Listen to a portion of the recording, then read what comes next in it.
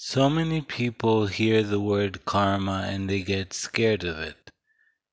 They have thoughts about it from people they have heard about.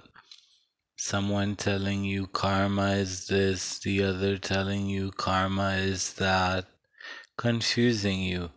But let's get to the karma, the root of the karma, and what it actually means, what it actually does. What is karma? Karma, throughout the centuries, we have been told that if you do something wrong, then something wrong will happen to you. Well, this is a myth. Karma is taking responsibility for your own actions. Whatever happens, happens. It's not you did something bad, therefore something bad will happen to you. Karma literally means action. Karma means action, not what goes around comes around. That's a myth. If you have a car accident, that doesn't mean it's karma. It simply means you or the driver are at fault by not being aware. Karma is taking responsibility for your own actions. There is no such thing as magic. It hasn't been proven. There's no such thing as spells. It hasn't been proven.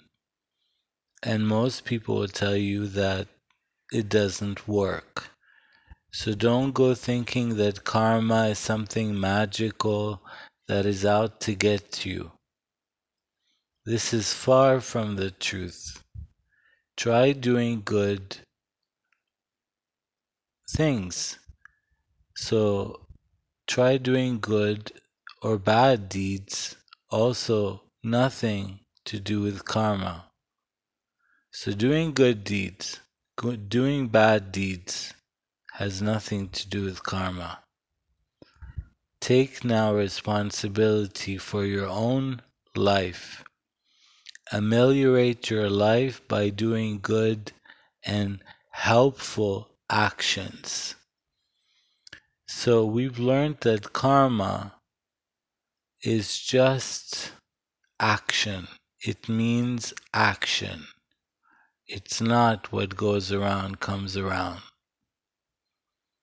You take responsibility for your actions, and then you will receive